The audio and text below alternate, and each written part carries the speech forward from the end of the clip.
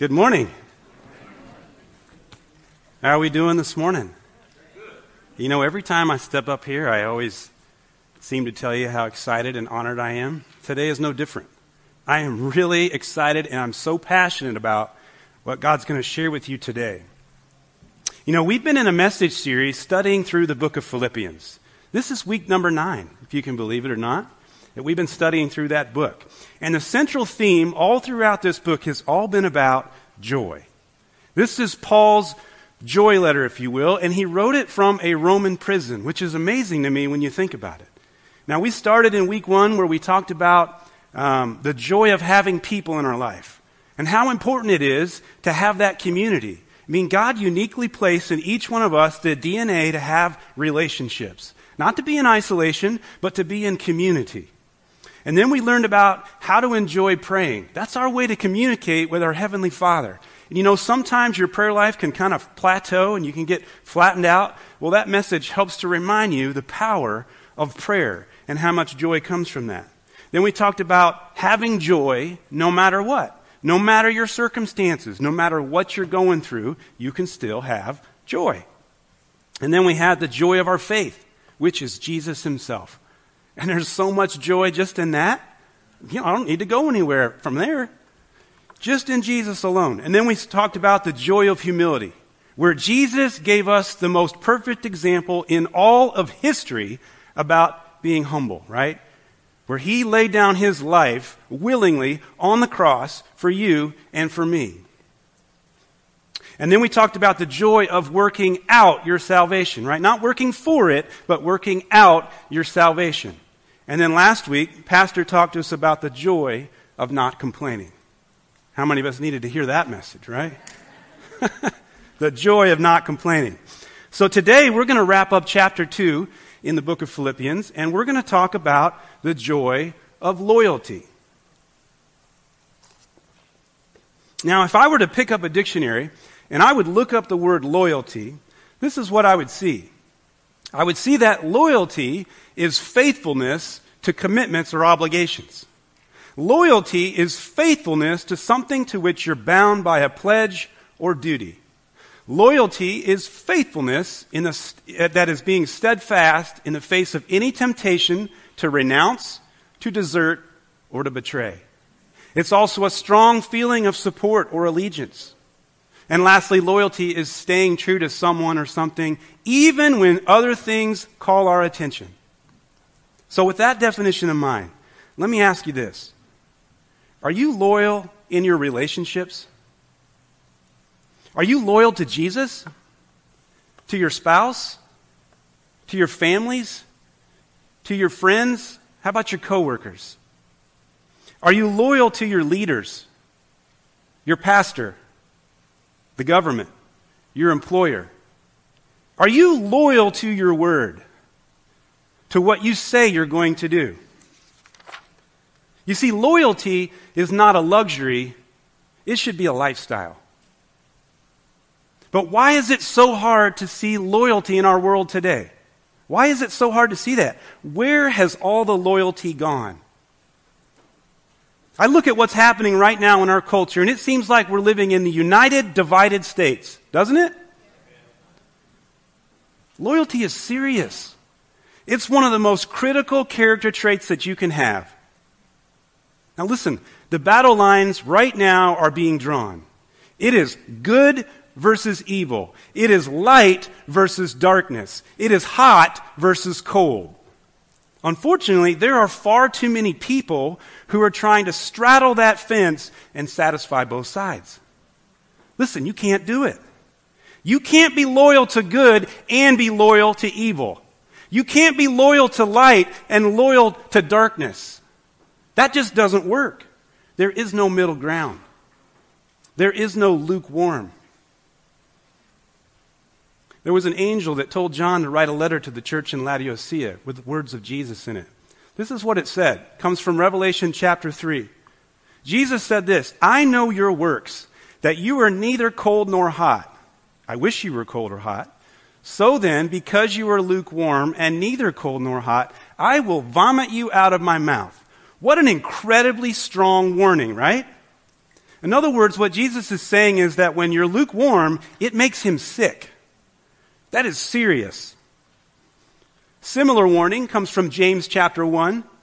The Apostle James here, he says, "Do not waver, for a person with divided loyalty is as unsettled as a wave of the sea that is blown and tossed by the wind." So imagine for me for a moment that you're in this small boat and you're in the middle of the ocean, right? And there's this huge storm that's swelling up. And you're being tossed to the top of the waves, and then you're back down at the bottom of the waves. And then the wind is blowing on you, and you're all over the place, right? That's what it's like when you have divided loyalty. And James goes on to say, such people should not expect to receive anything from the Lord. Their loyalty is divided between God and the world, and they are unstable in everything they do. Listen, we must choose sides. There is no straddling the fence. There are no double agents in the Christian faith. I'm sorry, but there's no 007s in Christianity. You have to choose a side. In Genesis chapter 3, we see God's side versus Satan's side. And unfortunately, Adam and Eve made the wrong choice, right? They chose to eat from the only tree in the Garden of Eden that God said not to eat from. Can you imagine? You've got free access and free reign to everything God has given. He says, don't eat from that one. And they went ahead and ate from it anyway. And we know the result, right? And then Moses says to the Israelites in Deuteronomy, this is what he says, so timely. Chapter 30, Moses says this, "Today I have given you the choice between life and death, between blessings and curses. You can make this choice by loving the Lord your God, obeying him, and committing yourself firmly to him." In other words, being loyal to him. This is the key to your life. This is the key to your life. What is? Being loyal to him. We have a choice. All of us do. We have that same choice today. How do you make that choice? He says it right there. By loving the Lord your God, by being obedient to him, and being loyal to him. And you know, Joshua, who was Moses' successor, he says something very similar in Joshua chapter 24. He says to the Israelites, "Choose this day whom you will serve. As for me and my house, we will serve the Lord." That's what Joshua said. Can you say that? Can you say, I'm choosing today? I'm following Jesus no matter what. As for me and my house, we will serve the Lord. Can you say that? Now, in Matthew chapter 7, Jesus essentially says we have a choice between life and death. We have a choice between the world's way or God's way. So here's the words of Jesus. He says this in verses 13 and 14. You can enter God's kingdom only through the narrow gate. Who or what is the narrow gate? What are we talking about?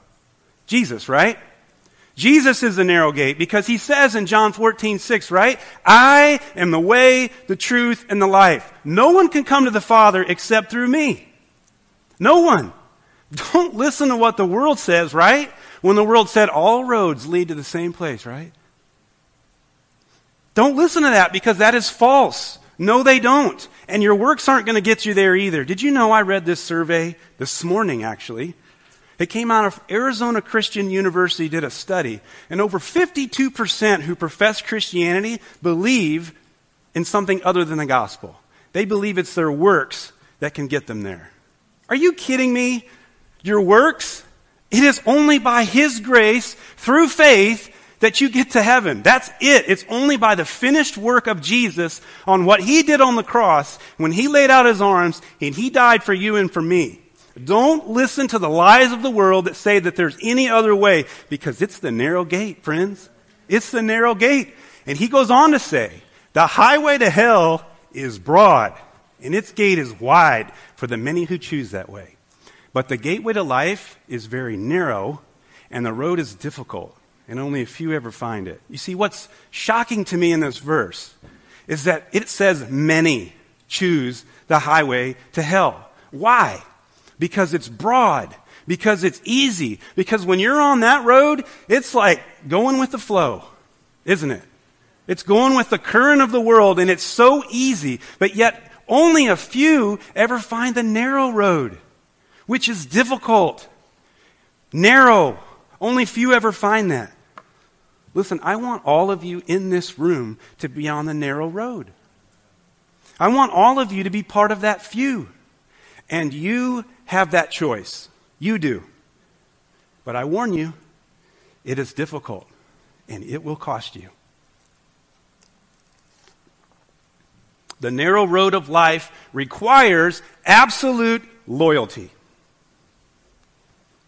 Many joyfully choose to follow God. So many people raise their hand. Yes, I'm a Christian. I go to church on Sunday. I'm a good person. All of that. Many people do that. They call themselves Christians, but behind it all, when you peel back the veneer and you look into their heart, they're still loyal to the world because of all it offers. Pleasures, money, security, possessions. And when things get tough, these so-called Christians are divided between sides. The world's way or God's way. The choice to follow God or the world is a reoccurring theme all throughout the Bible. You see it in the Old Testament, you see it in the New Testament. But I want to tell you, one of the most powerful verses in the Bible about choosing sides comes from Jesus himself. It's when he's teaching on money and possessions. And he says this in Matthew 6:24. No one can serve two masters. For either you will hate the one and love the other, or you will be loyal to the one and despise the other. Whose side are you on? Whose side are you on? Let's pray. Father, I just ask that you would tune our hearts into the word that you have for us this morning. Help us, Lord, to be so focused on you that we hear no other voice but you. In Jesus' name, amen. So turn with me in your Bibles to our main text for today. We're going to be in Philippians chapter 2. And we're going to study together verses 17 through 30. Now, because of the length of this passage, I'm going to break it up into little small bite-sized chunks so we can digest it together. So I'll read a few verses, we'll stop, talk about it, and then we'll go on. Usually, I kind of read through the whole thing. I'm not going to do that this morning.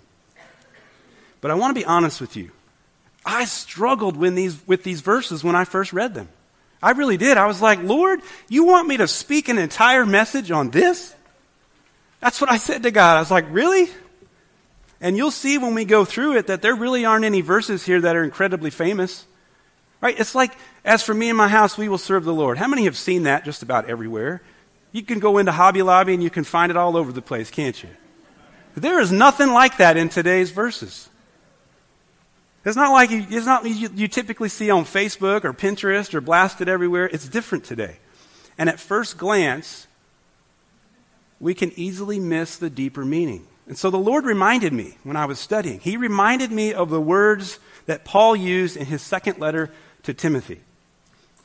All right, this is what Paul said to Timothy. All Scripture is God-breathed and is useful for teaching, rebuking, correcting, and training in righteousness, so that the servant of God may be thoroughly equipped for every good work. All Scripture. That means from Genesis to Revelation. Every single bit of it is inspired by God. Now, God used over 40 different authors across 66 different books over a span of more than 2,000 years. Yes, that's true, but it is still the inspired Word of God, and it is useful to teach us, to correct us, to rebuke us, and to train us. I had to pray, read, study, and repeat over and over and over again until I finally saw what God wanted me to share with you today. And I discovered that to experience the joy of loyalty, there are 3 principles that we must follow. Now, principles, you might remember, are fundamental truths that you can make a foundation upon. They never change. They are absolute. So I'm going to use our text today in chapter 2, the book of Philippians. I'm going to use that to explain these 3 principles that we must follow if we want to experience the joy of loyalty. So let's pick up in verse 17 in chapter 2 in the book of Philippians. This is the Apostle Paul speaking. He says, but I will rejoice, even if I lose my life, pouring it out like a liquid offering to God. And I want all of you to share that joy. Yes, you should rejoice, and I will share your joy. Now, a liquid offering was typically a cup of wine that is poured out either beside the burnt offering or over the burnt offering. Okay? You want to know more about that? You can read through the book of Numbers, and they'll tell you all about it. Okay? But Paul was using that here as a metaphor. He was using that as a metaphor for his life. I will rejoice, even if I lose my life, pouring it out like a liquid offering to God. Now, this brings us to the first principle that we must follow to experience the joy of loyalty, and that is this.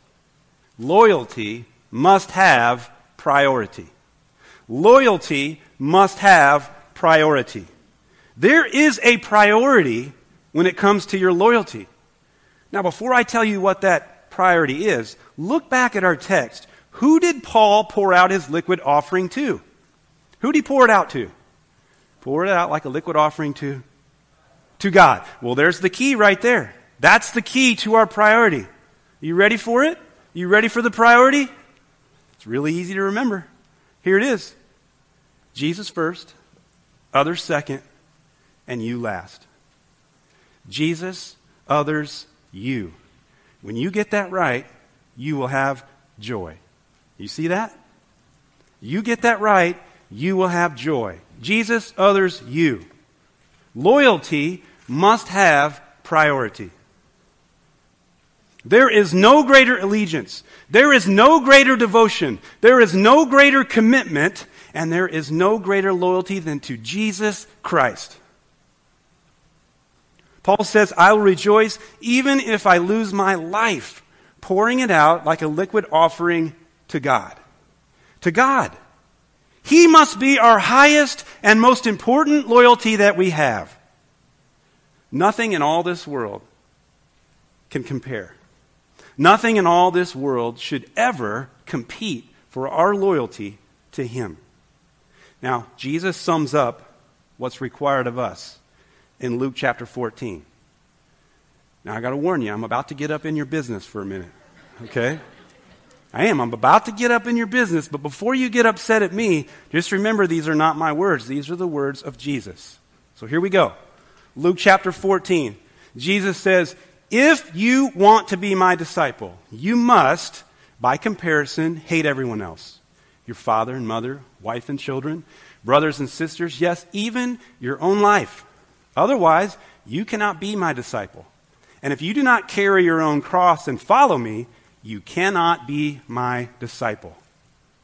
Now, in other translations, it doesn't have the words by comparison in there. So at first glance, you can miss this and think, what is Jesus saying here? Is he saying I got to hate everybody to follow him? That's not what he's saying.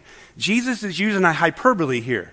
He's saying that you got to love him and be loyal to him.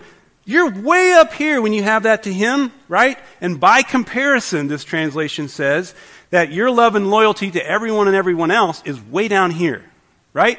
You get it? There's this, I can't even reach that high. There's this huge gap between how much you should love and be loyal to Jesus compared to anyone else. That's what he's saying here in the text. You guys got that?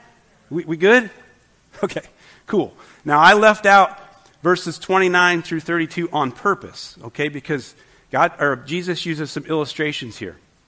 And I'm going to talk through them rather than read them. But the first point here is verse 28. But don't begin until you count the cost. In other words, don't come to know Jesus. Don't give your life to him until you have counted the cost, right? And then Jesus goes on to give two illustrations. One of them is about like a construction project. Don't start that construction project until you analyze it and figure out whether you have enough money to complete it, right? Do you have enough materials? Do you have enough money to complete that construction project? Because if you don't, everybody's going to laugh at you, he says. And then the second illustration is about going to war. You would never want to go to war with your 10,000 troops against 20,000 troops without sitting down with your advisors and figuring out, can you win this war? Would you? So Jesus brings this all home and he sums it up in verse 33. You cannot become my disciple without giving up everything you own. See, there's the cost. The cost of following Jesus is everything. It's everything. I got so excited, I got way off my notes. That's the kind of loyalty that Jesus demands when you give up everything. But listen, rather than looking at what you've got to give up, I would rather all of you look at what you can gain. Look at what you can gain rather than what you can get up. Jesus says this in Luke chapter 18.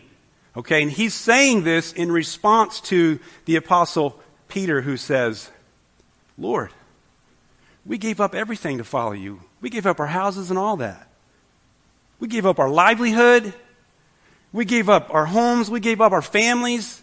This is Jesus' response. He says, yes, and I assure you that everyone who has given up house or wife or brothers or parents or children for the sake of the kingdom of God will be repaid many times over in this life and will have eternal life in the world to come. That's worth it right there, isn't it? Giving up everything and this is what you get? Woo! That should get some of you guys excited right there. When you have that kind of loyalty, it is worth it. Yes, it will cost you, but look at what you can gain. So our loyalty must have priority. And that priority is Jesus, others, you. And when you get that right, you will have joy. Now, let's pick up in verse 19. We're going to keep going in our text. Paul says, if the Lord Jesus is willing, I hope to send Timothy to you soon for a visit. Then he can cheer me up by telling me how you're getting along. I have no one else like Timothy who genuinely cares about your welfare. All the others care only for themselves and not for what matters to Jesus Christ. But you know how Timothy has proved himself. Like a son with his father, he has served with me in preaching the good news. See, Paul makes it clear here that the only one who genuinely cares is Timothy. Out of all the people that Paul could have named here, he chose to speak of Timothy. Timothy is a great example of selflessness. Timothy was Paul's disciple who faithfully served with him in preaching the good news. Now, a few weeks ago, I spoke to you about the joy of humility. And in that message, I outlined the greatest example that history has on humility, and that was of Jesus Christ dying on the cross. I also shared with you in Philippians 2:5, where Paul says that we must have the same attitude as Jesus. Right? We must have the same attitude as Jesus. He was speaking directly about not being selfish and not looking out for others as more than yourselves. So now Paul, here in this text, is giving us yet another example when he's talking about Timothy. And you know, honestly, it sometimes can be very hard to relate to Jesus, isn't it? I mean, after all, he lived a perfect life. How many of us can say we could do that? Sometimes it can be hard to relate to Jesus. And then Paul, in the very beginning of our text, he gives himself as an example. He says, I gave my life as a poured out like a liquid offering to God. Sometimes it's even hard for us to relate to the Apostle Paul. Why? He was like some super apostle. It's like a superhero. It's like the first superhero or something, right? I mean, it's crazy when you look at his life and you look at all that he went through, the kind of focus that he kept, right? He kept this incredible focus on serving the Lord and remaining loyal to him, no matter what was going on in his circumstances. Remember where he wrote this letter from? A Roman prison. So Paul, we have the example of Jesus. We have himself as an example, Paul. He now gives us the example of Timothy. And Timothy was someone, the word says here, he genuinely cared for the needs of others and who had proved himself. And so that brings me to the second principle that we must follow to experience the joy of loyalty. And that is this. Loyalty must have intentionality. Loyalty must have intentionality. To be loyal, you must be intentional. You must be purposeful. You must be persistent. It takes work. One of the greatest enemies of loyalty is ourselves. Ourself is always competing for the most attention, the most satisfaction, the most happiness. Loyalty must have intentionality. Now, last week, Pastor Bruce talked to us about not complaining. He said that one of the cousins of complaining is nagging, right? Did you know that there's another cousin to complaining? Yeah, there is, and its name is called gossiping. The Bible provides plenty of warning about the dangers of gossiping and how devastating that this is to our relationships. I could speak an entire message on just that subject. I won't do that today, but I could. If we genuinely care and are loyal in our relationships, we will not engage in gossiping. This is crucial to maintaining loyalty. If you want to destroy loyalty, then start gossiping or start facilitating gossiping. You know what facilitating gossiping is? That's when somebody comes to you with a great nugget of information or a lie and you listen to it and you consume it and you don't redirect that person. That is facilitating it. Both of them, gossiping and facilitating it, are just as bad. There is nothing good that comes from that. So if we genuinely care about others like Paul is saying here about Timothy, we won't do that. We will not do that. We will be intentional about how we care for others. And when you genuinely care, you love, you stay committed, you forgive, you work things out. When you genuinely care, you invest your time and all that you are in other people. So let me ask you, what's in your life that's competing for your loyalty? Is it in what you watch? Are you watching things that are competing for your loyalty to the ones you love? Are you? Are you listening to things that are challenging your loyalty? Are you reading things that will ultimately battle against your loyalty? Loyalty must have intentionality. We've got to eliminate those things that jeopardize our loyalty. Perhaps it's some sin habit that you're caught up in. You might be wrapped up in some kind of sin habit. Listen, if that's you, I encourage you, pray. Seek help. Don't try to cover it up, because everything that is hidden will eventually be exposed. And I encourage you that if that's you, seek help, come out of it. Don't try to hide it. God sees everything, and the longer that you're in it, the harder it is to come out, and the more harm that you do to yourself and to those who love you. And listen, God is faithful. He is faithful. So if that's you, repent. Repentance is when you have a change of mind and you change directions. You turn away from that, you turn to Him. That's repentance. And God is faithful. He says in 1 John 1:9, it says that if we confess our sins, He is faithful and just to forgive us our sins and cleanse us from all unrighteousness. That is a promise. All right? And it takes some humility to do that, to admit when we're wrong sometimes. So if you're caught up in some sin, man, give it to Him and get out of that. Loyalty must have intentionality. We have to decide on purpose to be loyal. We have to walk this out in genuinely caring for others. We have to resist anything and anyone that would compete for our loyalty. Now, there are 3 principles that we must follow to experience the joy of loyalty. Number 1, loyalty must have priority. And that priority is Jesus, others, you. You get that right, and you will have joy. Number 2, loyalty must have intentionality. We must be purposeful and persistent. And number 3 is, it's coming. Hang with me. Have I got you in suspense? Let's first jump back in our text. Verse 23. I hope to send him, it's talking about Timothy, to you just as soon as I find out what is going to happen to me here. And I have confidence from the Lord that I myself will come to see you soon. Meanwhile, I thought I should send Epaphroditus back to you. He is a true brother, co-worker, and fellow soldier. And he was your messenger to help me in my need. And I am sending him because he has been longing to see you, and he was very distressed that you heard he was ill. Now you remember that Paul started out our text today by giving himself as an example to follow when he said his life is poured out like a liquid offering to God. And then Paul gave us the example of Timothy, who was the only one who genuinely cares, and he was selfless.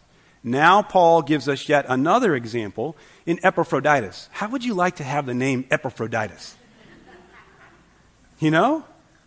I had half a mind to call him E or Ephraim or something short, so I wouldn't mess up his name today. Epaphroditus. So Paul refers to him as a true brother, a co-worker, a fellow soldier. In other words, he was family. He rolled up his sleeves and he went right alongside Paul and he did the work of the ministry. And he was a fellow soldier fighting for righteousness and for spreading the gospel. You see, Epaphroditus was just a messenger. He was an everyday person just like you and me, right? You can't relate to Jesus. You can't relate to Paul. Maybe you can't even relate to Timothy, but we can all relate to Epaphroditus. All right? We all can relate to him. And he was loyal unto death. We'll see that in just a minute as we go forward here in our text.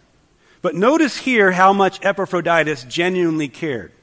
You can see it because, if you look, the word says that he was longing to see you. In other words, he was longing to see the people of Philippi. Those are who he was delivering a message to. And he was very distressed that they had heard he was ill. You see, he wasn't seeking attention or any kind of pity for his illness. He was more worried about them worrying about him than he was himself, right? When you're loyal, you care more about others than you do yourself. Now, we're going to move on to our last bit of text here, starting in verse 20. I told you this was long. I might have lost you guys in the beginning if I tried to read this whole thing, right? You can thank Pastor for that because he assigned me this text. And he certainly was ill. In fact, he almost died, but God had mercy on him and also on me, so that I would not have one sorrow after another. So I am all the more anxious to send him back to you. For I know you will be glad to see him, and then I will not be so worried about you. Welcome him in the Lord's love and with great joy, and give him the honor that people like him deserve. For he risked his life for the work of Christ, and he was at the point of death while doing for me what you couldn't do from far away. So Epaphroditus, he risked his life. Are you willing to risk your life for the work of Christ? Are you? It's not enough to have just intellectual faith. I'm here to tell you, it is not enough to just have some sort of academic understanding of who God is or the Bible. We have to live out our faith. James says in James chapter 1 to not just listen to the word, but do what it says. In other words, we all should be doers of the word. If we've professed our allegiance to Jesus Christ as Lord and Savior, then we have an obligation to live out our faith. We have an obligation to do this, even if it means we face death for doing so. That's the kind of loyalty that Jesus expects and is looking for in each and every one of us. And that brings me to the third and final principle that we must follow to experience the joy of loyalty. Loyalty must have finality. Loyalty must have finality. This means that our loyalty must be final. It doesn't change when things get uncomfortable or inconvenient or difficult. No, true loyalty loves and true loyalty lasts. If you're married, you should understand this principle because when you got married, you made the commitment to love your spouse till death do you part, in sickness and in health. Now, I know things happen. I get it. And it takes two to be loyal. I understand that.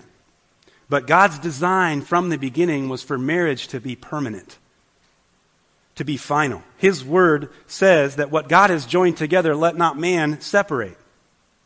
Loyalty must have finality. If you've served in the military, you understand the commitment to serve your country and to protect it against enemies, all enemies, foreign and domestic, right? There is no compromise. There is no turning back. Loyalty must have finality. Now, last Sunday, 13 of you, I'm not sure if it was 12 or 13, because I heard pastors say 12, and I've heard 13, but there was a bunch of you last week, all right, that got baptized. Let's put it that way. There was a whole bunch of you that got baptized. That is so exciting, isn't it? To see people profess their faith publicly and be baptized and taking that step of obedience. Man, there's something, I get so fired up when people get saved and when people get baptized. Something in your spirit ought to just come out, when that happens. Because that's what it's about. That's what church is about right there, man. Seeing people get connected to Jesus. So just before being baptized, Pastor Bruce asked this question. He said, will you commit to following Jesus for the rest of your life? Why does he ask this? Because following Jesus is a lifelong commitment. It's a pledge of loyalty with no contingencies. I'm stepping in, out from the world, and I'm saying, I'm 100% in, Jesus, and I'm following you for the rest of my life. That's the declaration that you're making. That's the commitment that you're making. Because loyalty must have finality. So let me illustrate this principle just a little bit more for you. How many of you are familiar with the story of Daniel and the lion's den? Yeah, pretty famous story. Now, King Darius of Babylon, he was King Nebuchadnezzar's successor. And he made a law that no one for the next 30 days could pray to anyone except him. And if you violated that law, you got thrown into the lion's den. That was the law of the land. So, I want you to see how Daniel responds to that. This comes from Daniel chapter 6, verse 10. He says, but when Daniel learned that the law had been signed, he went home, knelt down as usual in his upstairs room, with his windows open toward Jerusalem, and he prayed 3 times a day, just as he always had done, giving thanks to his God. It was an official law of the land, and yet Daniel defied it openly. He didn't try to hide.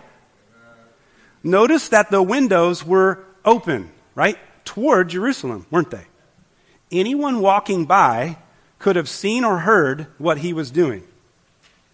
Daniel did what he always had done. He prayed as usual to his Father in heaven. He didn't freak out. He didn't write on Facebook about how stupid the law was, right? He didn't do that, or how angry he was. No, he prayed and he gave thanks as he always had done. Even in the face of death, he remained loyal to his God, his Father. So how does this relate to today? Well, many will quote Romans chapter 13 as the end-all be-all for submitting to government, won't they? But notice what Daniel did here. He refused human law because God's law always trumps human law. Always. Amen. He was not willing to compromise his faith or his loyalty even to save his own life. How many so-called Christians will do just the opposite when their lives are on the line? Loyalty must have finality. Now, I'm going to give you an example from the New Testament. I just gave you one from the Old Testament. If we look in the book of Acts, the Sadducees told Peter and the apostles not to teach in the name of Jesus. In other words, it was a mandate, wasn't it? It wasn't a law. The Sadducees were the ruling authority of the day. They didn't issue a law, but they issued a mandate, which is what we've got today, right? Yeah. Okay, and I want you to hear how Peter and the apostles respond in Acts chapter 5, verse 29. They say this.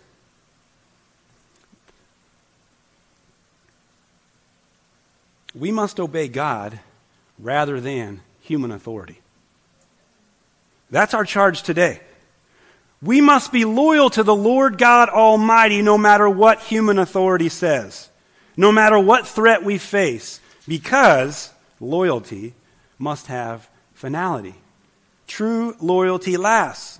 Now, let me bring this a bit closer to home. You guys knew about what happened in California. Pastor talked about it. We watched a little video on it. California's governor banned indoor gatherings for churches in mid-July. This is when this happened. Of course, they started with the craziness of saying you couldn't sing, couldn't chant, or anything like that in church. Such an overreach by the government. And then Pastor John MacArthur of Grace Community Church, along with his elders, they issued a very strong statement for the biblical case for the church's duty to remain open. Now, many of you have read this statement because we provided copies of it and put it out there on the information desk for you. And if you didn't get a copy, I'm sure we can get one in your hands. But I'm going to read just the first paragraph. This is what it says. Christ is Lord of all. He is the one true head of the church. He is also King of kings, sovereign over every earthly authority. Grace Community Church has always stood immovably on those biblical principles. As his people, we are subject to his will and commands as revealed in Scripture. Therefore, we cannot and will not acquiesce to a government-imposed moratorium on our weekly congregational worship or other regular corporate gatherings. Compliance would be disobedience to our Lord's clear commands. Now, as you can imagine, this created quite a stir in both the secular and the evangelical communities.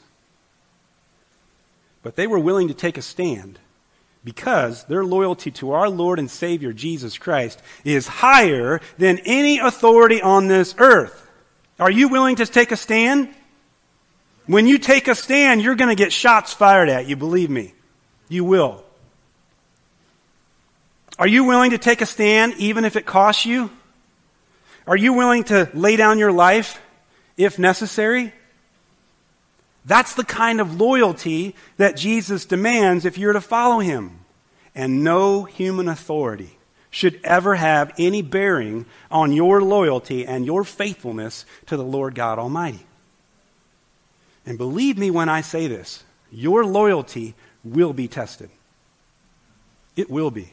It's only a matter of time.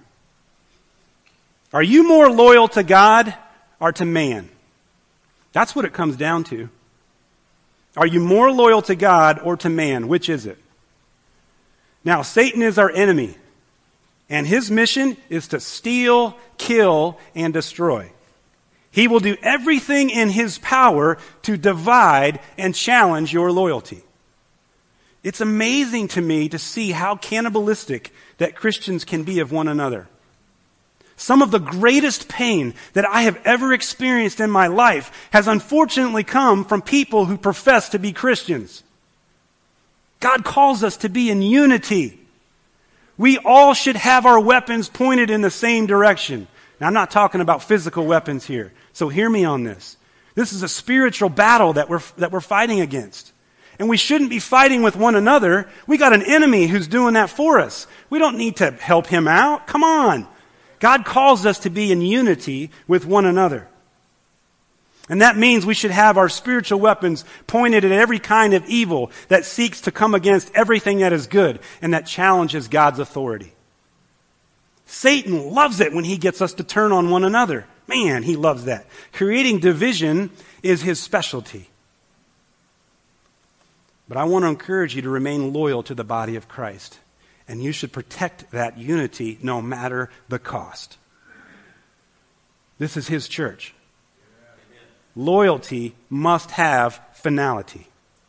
Now, Paul gave us tremendous examples to follow in our text today. He gave himself as an example, as well as Timothy and Epaphroditus. Clearly, all three of these men were loyal, even if it would cost them their lives. They did not fear dying while serving the Lord, and neither should we. Because loyalty is not a luxury, it should be a lifestyle. And so to experience the joy of loyalty, there are three principles that you must follow. Loyalty must have priority. And that priority is Jesus, others, you. You get that right, and you will have joy. Loyalty must have intentionality.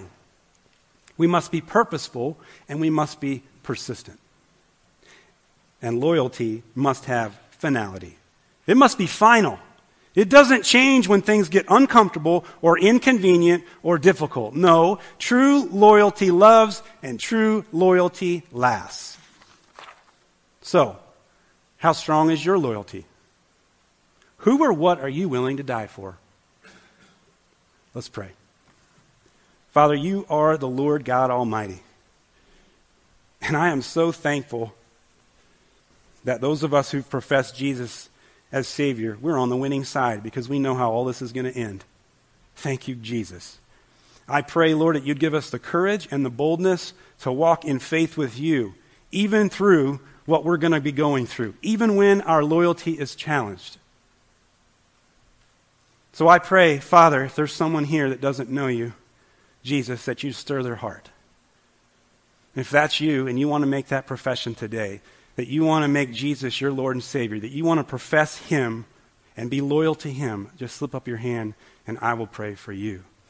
Thank you. Do you want to accept Jesus into your heart today? Choose today whom you will serve. Anyone else?